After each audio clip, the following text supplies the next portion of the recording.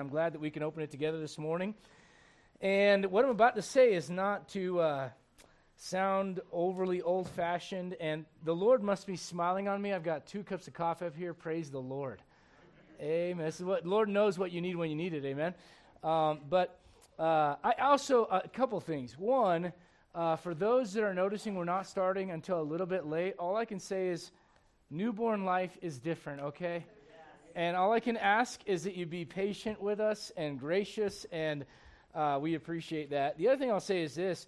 I'm thankful for technology. I'm thankful for the ability that, as we experienced a couple weeks ago on a Wednesday night, couldn't make it to church, and we just live streamed from the house and got to have service, if you will. I'm thankful for that. I'm thankful that if I'm on the go, I can look up a Bible verse on my phone, that kind of thing. But I want to say this, though. The Bible says, seek ye out of the book of the Lord and read. And there's nothing like flipping those pages. There's nothing like being able to just hold it in your hand. And as your Heavenly Father just sitting with you, He wants to feed you this morning. He wants you to be full. It's not just a matter of, well, we've got John and we got this and we got that.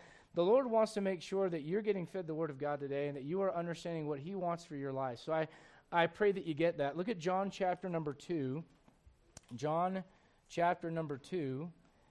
And here in John chapter 2, we're talking about the temple, but we're kind of shifting. We're not talking about the building, the brick and mortar, if you will, but rather we're talking about the temple of the body. And look at John chapter 2. We're coming toward the end of this chapter. John chapter 2. And look down, if you would, at verse number 17. And his disciples remember that it was written, the zeal of thine house hath eaten me up. Now, that Jesus just got done overthrowing the table of the money changers and kicking out those that were selling doves and making his Father's house a house of merchandise. We talked a lot about that last week, and how it's a picture of your life, and how it's a picture of your body, and how, listen, your body should be dedicated to the Lord Jesus Christ. He bought you. He has redeemed you. And as such, the Lord desires for your... Now, this is a word that I feel like anymore is kind of like looked at with kind of, I don't know where we're going here, kind of a look. You ever get that sense where when you say a certain word, people kind of go, okay, where are you going right now? When you say the word holy, people get kind of weird. This is a holy Bible. You are saved by a holy Savior, all right? It is the Holy Spirit that resides inside of you, and the Bible says that God has called us to be a holy people.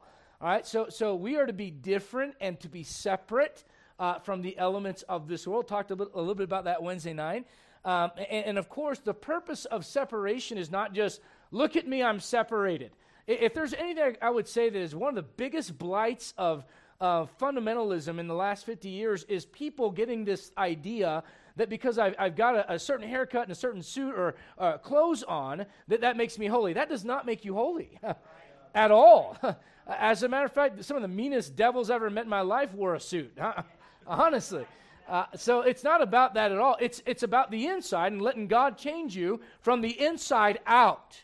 And the Lord does desire holiness. Here's the reaction from, I would say, modern Christians today, is this idea that, well, because of how people were legalistic back then, I'm going to go way over here and holiness doesn't matter. That's hogwash, guys. That is not truth. You know, you don't need to throw the baby out with the bathwater. Right. You don't. You need to learn to say, matter of fact, we got a baby now, and these days, Lacey goes, it's too hot, it's too hot. I don't throw the baby out, I throw the water out. Amen? And so when it comes to holiness, don't throw that concept out of the window, guys. You are to be a holy people. Your life, your mind should be holy. Your heart should be clean. All right? The things that come out of your mouth should reflect holiness from the Lord. And so I think about this all the time. Our God could have chosen to be any kind of God. He is God. God can be whatever He wants, right? Is that fair? I think so. And I mean, we live in 2022 where everyone thinks they can be whatever they want. A man can be a cow, or a woman can be a dog, or whatever, you know. And so God can be whatever He wants. You know what God chose to be? Holy. And you better be thankful for that. Because if He wasn't holy, He would have gone back on His word when He said He was going to save you. You know what people do all the time? Once they realize that, I'll put it this way. When a guy's dating a young lady and he's head over heels for her. He's romantically, madly in love with her. And then they get married, and he realizes she's a person. I'm serious.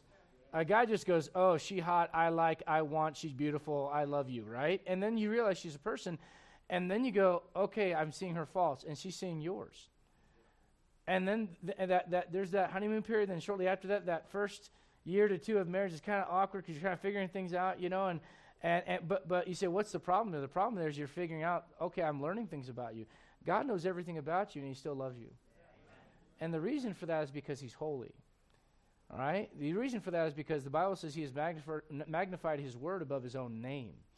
And so when you look at the Lord Jesus Christ cleansing the temple, obviously it's a great picture not only of what the Lord Jesus Christ is going to do at the second coming. We talked a lot about that prophetically and doctrinally, but practically, devotionally in your life. It's a picture of the Lord going through the rooms of your house, going spiritually, the rooms of your house spiritually, in your temple going, what about this? Why is this here? You may or may not remember it. Don't worry, we're going to move. I can tell everyone's a little nervous in the start. We're going to get back to the text in a moment, but over there in the book of Nehemiah, I believe it is, and I'm just drawing a blank on the man's name if someone thinks of it. They made a little dwelling place for a man that should not have been there. Was it Gresham the Arabian? I can't remember the guy's name. But there was a space in the temple that when the people of God I'll just say this, they got a little backslidden, got away from the Lord, what they did is they allowed someone that had no business living inside the temple, they made a spot for him to live there. Now, it's one thing to find something in your life that shouldn't be there. It's another thing to make a spot for it. Right. You hearing what I'm saying? And so what happens, though, if you're not careful, is when things show up in your life, if you don't take care of them, after a while, you'll start making room for it. And so what the Lord did is he walks in there and he goes, this doesn't belong here, and this doesn't belong here, and this doesn't belong here. And I'm sure, I guarantee you there were people alive back then that went, oh, but the Messiah would never do that. And he was the Messiah. And so what you see here is a great picture of who Jesus Christ really is. You know who he is? He is loving, absolutely. He is merciful, absolutely. But he's also holy. And so his disciples in verse 17, they see that the zeal of his house has eaten him up. It really got to him. And so before we move on to verse 18, let me just give you one more thought. What eats at you? What keeps you up at night? What is it that you're hung up on? Is it God's glory or is it some other thing? Now, we're humans. We've got issues and we got bills and problems and kids and newborns that won't sleep and all the rest of it. We got issues in life and things keep us up at night, right? But let those extraordinary things aside, on a moment-by-moment basis, what does your mind focus on? What is eating at you? What is it you can't stop thinking about? You know what it was for Jesus Christ? His Father's glory. The zeal of thine house hath eaten me up. Look at verse 18. Then answered the Jews and said unto him, what sign showest thou unto us, seeing that thou doest these things?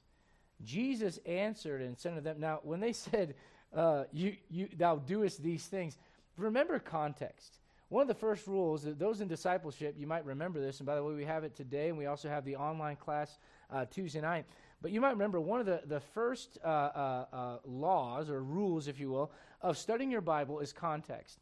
All right, now, let me make sure I got a black marker. Okay, good. For all of you, now look, here at New Heights Baptist Church, it's so good to see you, sweetheart. Been a long time. Here at New Heights Baptist Church, we are not worried about knowing the Greek, all right, or knowing the Hebrew. We are worried about knowing the original Spanish. Amen? All right, so I mean, just wrote that out and go Spanish, right? So you say why? Because that's easy for me. All right, so think now. All joking aside, the word I'm going to show you is actually not the root of it's a Latin root, but it's this right here. All right, so any of you Spanish speakers, what is con? With, right? So the word contexto, right? Context is with text. So when you don't look at in other words, you don't look at the entirety of a passage of Scripture and you take a verse out and you try to isolate it, you can make a verse say almost anything you want it to say. All right? You can do, as a matter of fact, a lot of people do that today. All right, here's a good one. Judge not that you be not judged. All right? So that means never judge, right? Is that what that means? All right? That's how the modern person, they take a verse, they take it out of context in Matthew 7, All right, because the same person that said, judge not, that you be not just, is the one that says, judge righteous judgment. And in the rest of that text, if you look at the entirety of the text, in the rest of that text, he talks about making sure that you remove the thing out of your eye that's keeping you from seeing things right in your own life. Judge yourself first, and then you can look out to help your brother. But they all forget that part. You say, why? Because they take it out of context.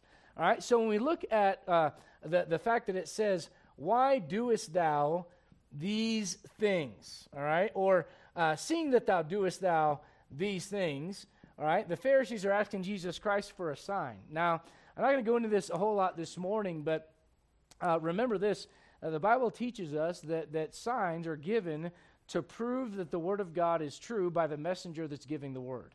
All right, now, when you've got the entire book in your lap, you no longer need the sign because it's in the book. All right, and that's the blessing of having the Bible. But as the Lord was transitioning from Old Testament to New Testament, from dealing with the nation of Israel to dealing with the church, there were a lot of those supernatural things going on. When the Messiah would come, and we've talked about this before as well, this is very important to get a hold of, there are two kingdoms spoken of in your Bible. There is the kingdom of heaven and the kingdom of God. They are not the same. If you look at a lot of modern Bibles, they'll literally take them and just make them all one thing. All right, the word. You know how I know this isn't the same thing? Because heaven is spelled Heaven, and God is spelled God. So you can see why. You don't have to learn the original languages to understand they're not the same. All right, so these are two different kingdoms. This one is a physical, literal kingdom with Jesus Christ reigning on the earth. This one is a spiritual kingdom that you enter through a spiritual birth. Jesus says, except a man be born again, he cannot see the kingdom of God. All right?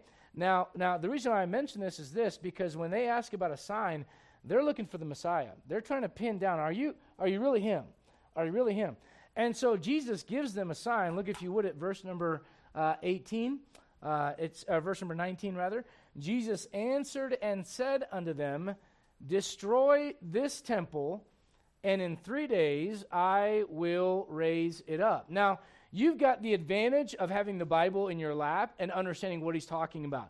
They're looking at this completely different, all right? And as a matter of fact, the Pharisees oftentimes, it's so interesting to me how often the Pharisees will confuse the physical with the spiritual. And it's easy for me to get on to them and go, stupid Pharisees. But the reason they do that is because everything up to that point is physical. They meet in a physical temple. They meet in a physical tabernacle. They have a physical priesthood with physical sacrifices. But you as a New Testament believer, it's different for you. You don't bring a lamb here on Sunday and slit its throat and let the blood out. You know what you do? You offer yourself on the altar spiritually, right? You are to offer up a spiritual sacrifice up to the Lord. You are a spiritual priesthood, the Bible says in 1 Peter. So as it relates to the conflict here, the Pharisees are thinking physical temple. Jesus isn't thinking that. He's not referring to that at all. Look what happens in verse 20. Then said the Jews, 46 years was this temple in building, and wilt thou rear it up in 3 days? But he spake of the temple of his body. All right, he spake of the temple of his body. And we're going to dig into that for a little bit, but I want you to look at Mark chapter 14. And the reason I want you to look there real quick, this is... you know how you learn the Bible? By going from one verse to another. That's how you learn it. And as you go to Mark chapter 14, this is toward the end of the ministry of Jesus Christ. And he's actually he's on trial in Mark 14. And I want you to see what the religious leadership of his day had to say about this concept about the temple of his body. Look at Mark 14, verse number 56. Mark 14, verse 56. For many bare false witness against him, but their witness agreed not together. Mark 14:56, look at verse 57. And there arose certain and bare false witness against him, saying, we heard him say, I will destroy this temple. Now watch the next couple words here. That is made with hands. Did he say that? No, not at all. As a matter of fact, that phrase there, made with hands, is very important. You might remember... let's see here. It would be Daniel chapter, I believe it's chapter 12. All right, but over in the Old Testament, when it's talking about the prophetic return of Jesus Christ, it talks about a stone, right, that comes down and destroys look, I'm not an artist. If you want, art, go online and look up, Chalk Talks by Peter Ruckman or there's another guy, Brother Campbell's father-in-law. There's some good guys. I'm not that guy, okay? I'm going to do stick figures, and you're going to be okay with that, all right? All right, here we go. So this right here is Nebuchadnezzar's image. Are we okay with that? All right. And so the stone comes down and crashes and destroys the kingdoms that are here at the time that the Antichrist reigns in the Great Tribulation. Well, the way that Daniel describes that stone is like this. It's a stone cut without hands. You say, why? Well, because it's a supernatural thing. God did it. It's not done by human nature. All right? So here the Pharisees are saying, he said he would destroy the temple that was made with hands, and he didn't say that. He spoke of the temple of his body. Do you see how quick it is that people can twist someone's words and make them say something they didn't say? Do you realize why you should take the Bible literally? Because when you start adding and subtracting things, you become God. All right? Now, here's another one. Look at Colossians chapter 2 about this without hands thing. This is not in the notes, but I thought it might be a little curious. Colossians chapter 2. Do you know why when you get saved, if you're saved this morning, you realize you can't lose your salvation? Amen. Which is pretty awesome. Because here's the deal. If you could lose it, you would. And so would I. All right? I don't say that authoritatively over you. I'm telling you, we would all lose it together. All right? You'd lose it in traffic in Denver. Amen, amen, and amen. Some of you sanctified, bring your Bible to church, dressed all nice, and on Monday morning in traffic, right? Yeah. No, preacher, not me. Look at Colossians chapter 2. And look, if you would, at verse number 10. And ye are complete in him. You know, you don't have to be the prettiest girl in the room to be important. Young ladies, you don't. Gentlemen, I guess no one agrees with me on that one. Okay. Pastor, the ladies are like, Pastor, just leave that one alone. Young men, you don't have to be the strongest man in the room physically to be important. You're complete in him. The old song we sing around here, Complete in Thee, that's a great song. The Bible says, ye are complete in him, all right, which is the head of all principality and power. Watch this. In whom also ye are circumcised with the circumcision made how? You say, why? Because it's not physical. It's not a physical circumcision. It's a spiritual one, where God takes the old man and the new man and separates him. He takes the soul from the flesh and cuts them apart from each other and goes, okay, flesh, you're going to be a mess until you die. And unless you submit to my will, you're going to make a mess of things. But soul, you're going to be clean from now till eternity. Thank God for that. All right? Now the point is this. It is a circumcision made without hands. That stone that falls and destroys the kingdoms on this earth, that stone is the rock of our salvation, Jesus Christ. He is made without hands. Why? Because he's made of a virgin, as the Bible says in Galatians and in Romans chapter 1. So the idea is this. The idea is when they say, go back to Mark 14 real quickly, when they said what they said, they were pinning something on the Lord that he never said. They twisted his words. Because the Lord spoke very clearly about what he was talking about. He wasn't talking about the physical temple. And here's what I would say. I would say this. When you're looking for a church, don't look to see how nice the building is. Now look, there's nothing wrong with having a nice building. I think if God gives you a building, it ought to be taken care of. I don't believe that you're spiritual because you're a slob. All right? I don't believe that at all. However, I will say that modern Christians go so far the other way. The first thing is, how nice is the building?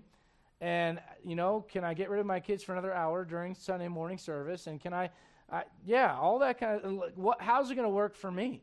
And how nice is it for me? And the Lord goes, no, it's not about you. It's about me. Can I enjoy my temple? All right? Look what happens in Mark 14. And again, notice what is said here toward the end of the chapter, verse number 56, verse 57. And there arose certain bear false witnesses against him, saying, we heard him say, I will destroy this temple that is made with hands, and within 3 days I will build another made without hands. He didn't say that. You know what they're trying to say? They're trying to say that Jesus Christ said, if you can destroy, I'll destroy the temple, right? The temple will be destroyed, and in 3 days I'll build it by myself. I don't need you guys. That has nothing to do with what he's talking about. He was talking about the temple of his body. He's talking about the fact that he's going to die for our sins and be buried and plant his temple there in that tomb. But 3 days later, he's going to rise from the dead. And no man takes his life from him. He lays it down. All right? And now, the reason why I point this out is because this whole thing about the temple of his body was a big deal. They called him a deceiver over it. Look at Matthew chapter number 27. Matthew 27. Here's the other lesson. Another practical lesson is this. Sometimes people just want to hear what they want to hear. I'm not making this up. I've preached messages before, and afterwards someone will text me and go, or call me or meet me at the outside and go, Pastor, man, now I know I really need to do X, Y, and Z. I'm like, no. That was the opposite of what I just said. How did you get that? Look at Matthew 27 and look at verse number 64. Matthew 27, 64. I'll go back a little bit. Verse 62. Now the next day that followed, the day of the preparation, the chief priests and Pharisees came together unto Pilate, saying, Sir, we remember that deceiver said. Look what they called him. Now I believe this, honestly. I don't think you can be neutral. I don't think you can say Jesus Christ is a good person, but he wasn't who he said he was. I think either he is a liar, he is a deceiver, or he's crazy, or he's who he said he was. Amen. Those are your options. If I stood up here today and said, Thomas, come unto me, all you that labor and heavy laden, I'll give you rest. If I said, Felix, I'm the way, the truth, and life, shoot me, man. I'm not the way, the truth, and life. Right? So I'd either be crazy or I'd be lying. They call him a deceiver. That was the position that they took. All right? And look what they say here. Why they call him a deceiver? While he was yet alive, after 3 days, I will rise again. It's funny when they went to accuse him of stuff and to try to get him killed, how they twisted his words. And after the fact, they're like, oh, yeah, now we remember what he said. Yeah, you got it. You just heard what you heard. You just heard what you wanted to hear to get your point across to someone to convince them that Jesus wasn't who he said he was at the time that he was being crucified. And now that it's after the fact, you're going, hey, just in case, just in the event that he is who he said he was, let's do this. And they set a watch, and they put Roman soldiers there to watch the tomb. All right, look at Mark 15. Go back to Mark 15.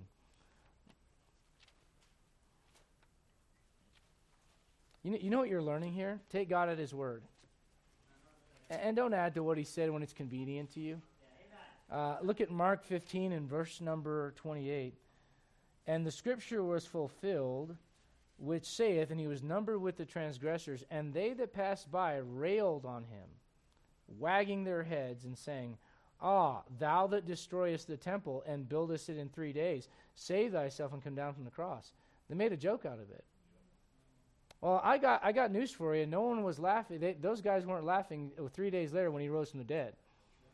And you know who got the last laugh? The Lord did. You may go, well, you mean last laugh? Literally, I think literally the last laugh. The Bible says in Colossians that he spoiled principalities and powers. I think the Lord enjoyed rising from the dead. I do. I don't think it was just like, oh, I think there was spiritual stuff going on, and I think he's going, you believe me now? You believe me now? Look who, honestly, I believe the Lord, it says he spoiled them. I mean, maybe he had a little bit of fun. Maybe he said, hey, who's laughing now? You guys are real quiet right now. You guys talked a big game 3 days ago and I was hanging on that cross. You're not laughing anymore, are you? You know why? Because he proved to be who he said he was. And I'm thankful for that. If it wasn't for that, none of us would be here right now. Now, look at 1 Corinthians chapter 6, talking about the temple of his body. Now look, the moment you get saved, the Lord starts a work in your life, and the work that he starts is conforming you into the image of his Son. The Bible says over there, matter of fact, take a pit stop, go to Romans 8 so you can see what I'm talking about. Romans chapter 8, and look if you would at verse number 29. Verse 29, for whom he did foreknow, he also did predestinate to be saved and to be in heaven for all eternity. Is that what it says? Nope. Predestination has nothing to do with your salvation as much as the fact that once you choose him, you don't decide how you end up in eternity. He does. He has predestined that for you. All right, so it says here in verse 29, for whom he did foreknow, he also did predestinate to be conformed to the image of his Son. All right, so in eternity, you know what you're going to do? You're going to reflect the glory of Jesus Christ forever and ever. Do you know what the Lord's trying to do in your life right now? He's trying to start that work. He started that work now at the moment you got saved. He which hath begun a good work in you will perform it until the day of Jesus Christ. Now, here's what I would say, though. The Lord shouldn't have to pull permits on his own building. We're looking at getting into a building and pulling permits and all that stuff. And, the Lord owns us. He shouldn't have to pull permits to do any work in our lives. But sometimes, every once in a while, we kind of get in the way, don't we? And so the idea is this. The idea is for all eternity, my soul is going to reflect the glory of Jesus Christ.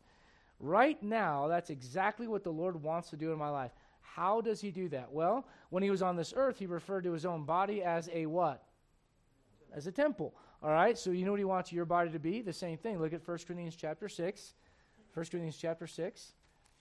And look, if you would, at verse number 19. 1 Corinthians chapter 6. We need to pray for Olivia. All she does is sleep in church all the time. 1 Corinthians chapter 6, look if you would at verse number 19. What? Know ye not that your body is the what? Temple of the Holy Ghost, which is in you, which ye have of God. And look at this last phrase. I think, in all honesty, this bothers the Christian that doesn't want to live for the Lord. You're not your own. And if I'm honest, there are moments I don't like that phrase. Who are you to tell me? You know who he is to tell me? He's God. He's my Savior. He redeemed me. He bought me with something that was priceless with his blood. It says here, bought with a price, verse 20, therefore glorify God in your what? And in your what? You know why he doesn't mention your soul? Because your soul automatically does that. Your soul has Jesus Christ inside of you. But he mentions your body and your spirit because your spirit can be affected by spirits around you. And your body is what you use to submit to the Holy Spirit. And so, you know what you are? You're a temple. Look at 2 Peter chapter number 1. Now, you might remember in the Old Testament that the Lord did what he did with the nation of Israel as far as the temple is concerned. He kind of did it in stages. And the Lord's a great builder, and that's oftentimes how he does things. He knows you can't always go from here to here overnight. So he does it over time. And so what the Lord did in the Old Testament is he met with his people on top of a mountain. You say, why? Because they didn't have a temple. So you know what God did? God shows up to Moses, and the people of Israel sit at the bottom of that mountain. They know that up there is the presence of God. And then after that, after Moses meets with the Lord and gets that revelation from God, Moses comes down. He comes down with instructions for something called the tabernacle. You know what the tabernacle was? It was God's, I don't want to be sacrilegious here, but it was God's mobile home in the Old Testament. All right? If you're too good to live in a trailer or a mobile home, just understand that that's what God likens your body to right now. All right? And so God in the Old Testament, you know, he covered that tabernacle. You learned a little bit about that a few weeks ago. Brother Tim did a great job presenting some things about the tabernacle. But you know what he covered that thing with? With ugly goat skins. You know, let's just be honest with you. The clothing sometimes isn't the most important thing. God's trying to show us this thing's going to wear out. And just like they had to replace the goat skins over and over and over and over, eventually this is going to fade. What matters is what's on the inside.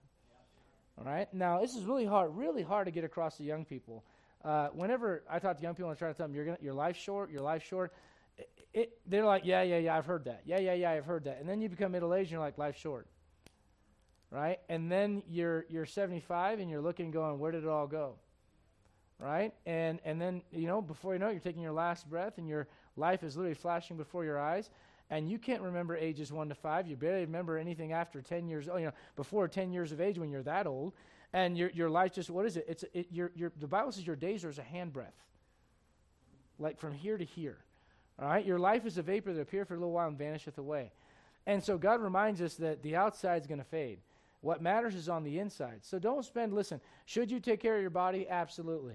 If you take care of your body, can you live a longer life for Jesus Christ? Potentially. And serve him with your life?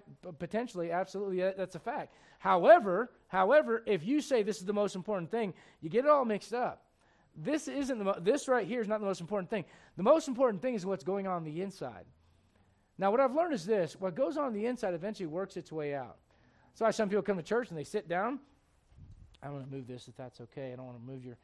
That's it. You never touch a woman's purse, especially if it's not your wife's. Amen? But I've seen people come to church and just kind of... Bless me if you can, preacher.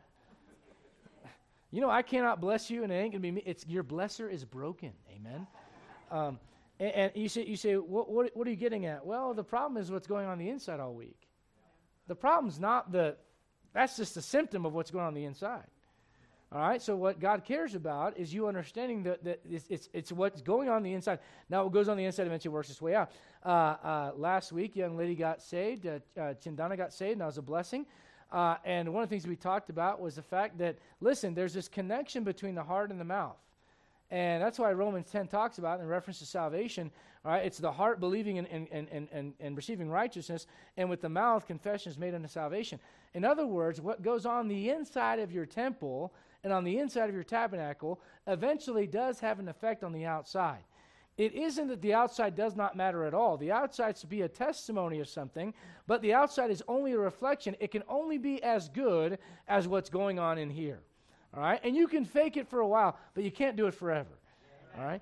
And so the Lord says, look at 2 Peter chapter 1, look if you would at verse number 14. You say, what is the tabernacle? Well, it was a temporary dwelling for the Lord. All right? You say, why is that important? What's it a picture of? Well, you know what your body is right now? It's a temporary dwelling for the Lord. You know what? When you die, God doesn't die with you, with your body. The real you, Christ in you, the hope of glory, is transported to be absent from the body to be present with the Lord. All right? So you got a temporary tabernacle, a temporary house where God dwells right now. Look what Peter says in verse 14. Knowing that shortly I must put off this my what? Even as our Lord Jesus Christ has showed me. All right, so your body is likened to a tabernacle. That is a temporary dwelling of the Lord. Then it's also likened to the temple. All right, that was a more permanent fixture, if you will, where God said, I'll meet with you. All right, but even that was destroyed. All right, and so you know what that's a picture of? Again, one day you're going to lay that temple down, and one day, thank God, according to 1 Corinthians chapter 15, all right, you're going to get a new body. Isn't that going to be nice? No more aches, no more pains, no more fighting sin. It's going to be awesome. All right? And so what the Lord is showing us here is this. This is a picture of something that's a little bit more lasting. You say, why? Because you get a new one. All right? And there was an old temple, there's a new temple there. The Lord's going to cleanse his temple when he comes back and cleans out what the Antichrist has done. We learned about that. And you know what the Lord's going to do when he comes back to get you? He's going to clean this up. Amen. He's going to give you a new temple. But he also likens it to a vessel. All right? You say, what's a vessel? It's something that you carry stuff in. Look at 1 Thessalonians chapter number 4. 1 Thessalonians chapter 4. And there's a Christian contemporary group. I don't know if they still sing or not, Jars of Clay. Anybody ever heard of them? All right? So they got their name. It's in a modern Bible. It's not found this way in your Bible. But we know that our body is likened to an earthen vessel. And that's where they get the idea of jars of clay. All right? Look at 1 Thessalonians chapter number 4. 1 Thessalonians chapter 4, and look, if you would, at verse number 4. That every one of you, go back to verse 3. For this is the will of God, even your what? That's part of God's will for your life. If you're like a lot of Christians, here's what you're wondering. God, is it your will for me to marry this person? God, is it your will for me to move here? God, is it your will for me to take this job? God, is it your will for me to have another kid? God, and you're thinking about all these things. Is it God's will for all these things, right? Lord, should I move there? Lord, should I go there? And the first thing the Lord does, I think, I have found this to be true in my life. When I go to God with some unknown, mysterious, should I do this? The Lord goes, are you doing what I've already shown you? Why should I show you something you're not ready to handle? You're not doing what I've already shown you, and you should be able to handle. So God says, black and white, this is the will of God. Pay attention to that, underline it, circle it, highlight it, and notice that this matters to God for your life. This is God's desire for you. This is the will of God, even your sanctification, your purity, your holiness, your cleansing from the inside out, that ye should abstain from fornication. I think everybody understands what that means. That every one of you should know how to possess, what are the next two words? Here's what's interesting about that. It's God's temple, is it not? It's God's vessel. He bought you, right? But you know that what God does? He turns around and says, okay, it's mine, but I want you to operate it. You might remember in the Old Testament, Moses, God, he gets that rod. You guys remember that rod, that stick there? And God says to Moses, what is that in thine hand? And Moses looks at it. I think God's got to have, if I'm Moses, I'd look at my rod and go, what does this have anything to do with what you just talked about? You ever read your Bible and think about stuff like that in the passage? God, it's like you ever talk to your kids and you're talking to them about something, and they go, Dad, when are we going to go to Disney World? I'm like, we're talking about cleaning out the barn. What are you talking about? How does this relate at all? So Moses and God are talking. God's like, take your shoes. You're on holy ground. Take your shoes off. You're on holy ground. And then all of a sudden, the Lord talks to him and says, Moses, what's that in your hand? And Moses is like, what? And the Lord goes, what's that in your hand? He goes, well, it's a rod. He goes, throw it down. Throws it down. And you know the story. It becomes a serpent. And the Lord says, pick it up. Now, if I'm Moses, I'm like, how about this, Lord? Turn it back into a stick first, and I'll pick it up. I don't like snakes, man. The only snakes I ever met in my house, we have shot. Amen? You go, oh, it could have been the good kind. I don't know how to check for that, man. I'm not going to get bit finding out either, all right? And so, when my kids go, we shot the wrong kind of snake. Those go after the mice. I'm like, well, the mice will live a little longer today, all right? But that thing turns into a serpent. He goes, go ahead and grab it. He grabs it, and it becomes a rod again. There's a lot of lessons there. But here's what's really cool. God, when he's speaking to Moses, he says, take thy rod. And when Moses is talking about it to the people of Israel, he calls it the rod of God. You say, what is that? That's you. That's your temple. That's your tabernacle. That's your vessel. Do you realize that if you're in God's hands, he can do some great stuff with you? Some supernatural things with you? And you know what? God says, hey, it's yours. Do with it what you want. I hope you submit to me. That's your choice. But if you're smart, you go, nope, it's yours, Lord. It's yours. So Jesus Christ speaks of the temple of his body. And look at 2 Corinthians chapter 4. In the New Testament, your body is likened to a temple. It's likened to a tabernacle. And it's likened to earthen vessels. All right? 2 Corinthians chapter 4. Now, me and my daughter Isabella have this running joke back and forth about Sunday school, because she sees me every week working on my Sunday school message, and she goes, Dad, why are you doing that? You're going to get through one slide, and that's it. And I'll get through 1.5 today, all right? 2 Corinthians chapter 4, look if you would at verse number 7. But we have this treasure in what? You know who the treasure is? It's Jesus Christ. It's Christ in you. Listen to me very carefully. The presence of God, Emmanuel, God with us, inside of you. When you say, oh, I can't, this is too hard, Lord, remember, he's in you. When you say, I can't do it, he's in you. And when you say, I don't want to do it, he's in you. We have this treasure in earthen vessels. Now, here's how it kind of works.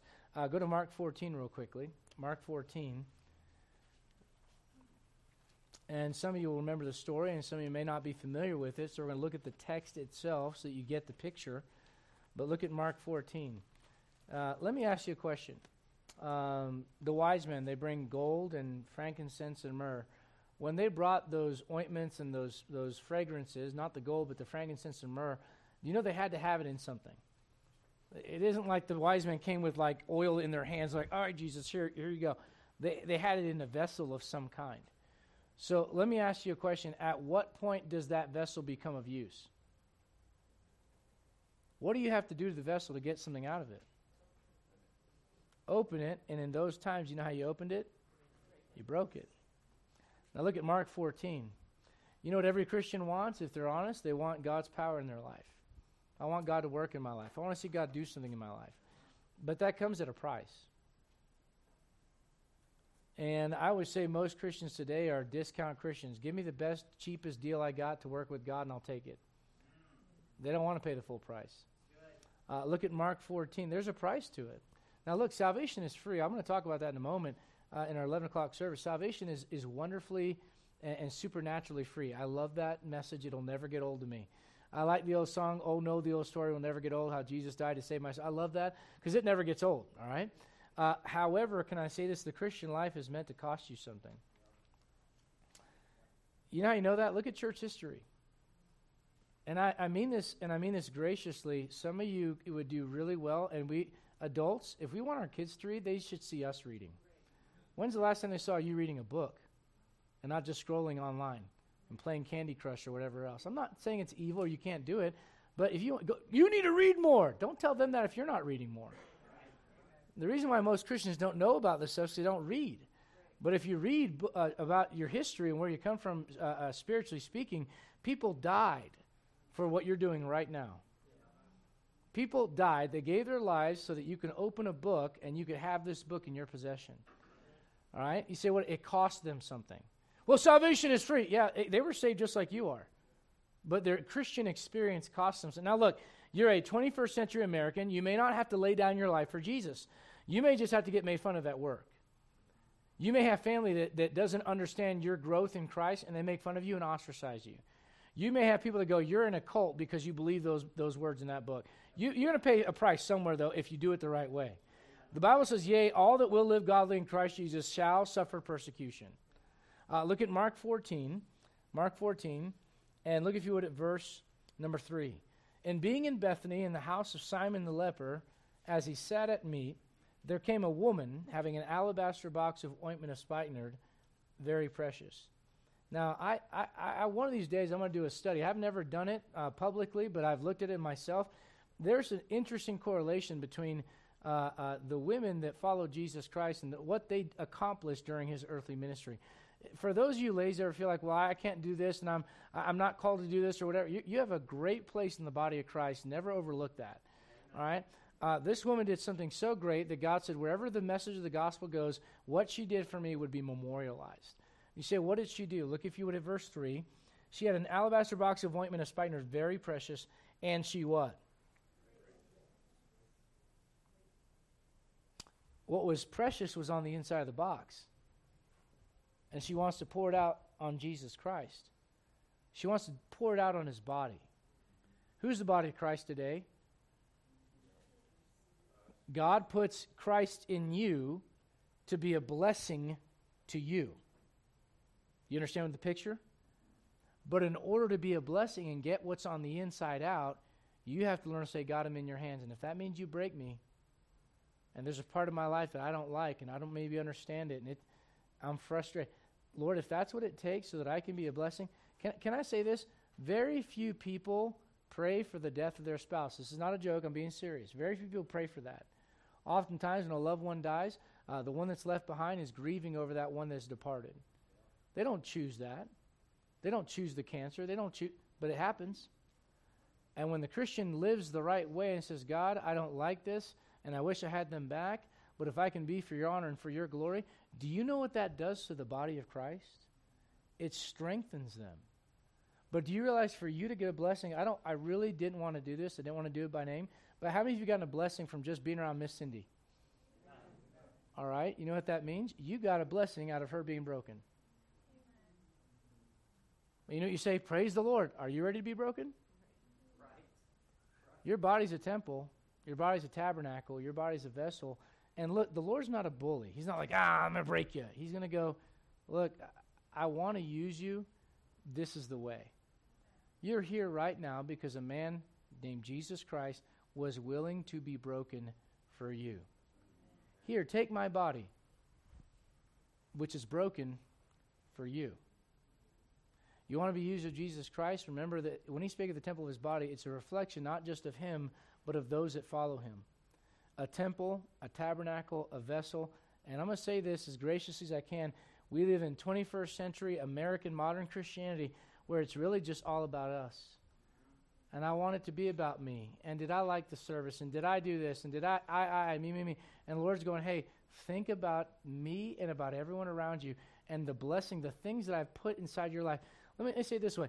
Some of you have a gift for speaking with people. And some of you don't. And that's okay. God may have blessed certain people with more money than others. If you got more money, you know what God expects you to do with that? To be a blessing and to give. And I don't just mean at church. I mean be a blessing to God's people. All right?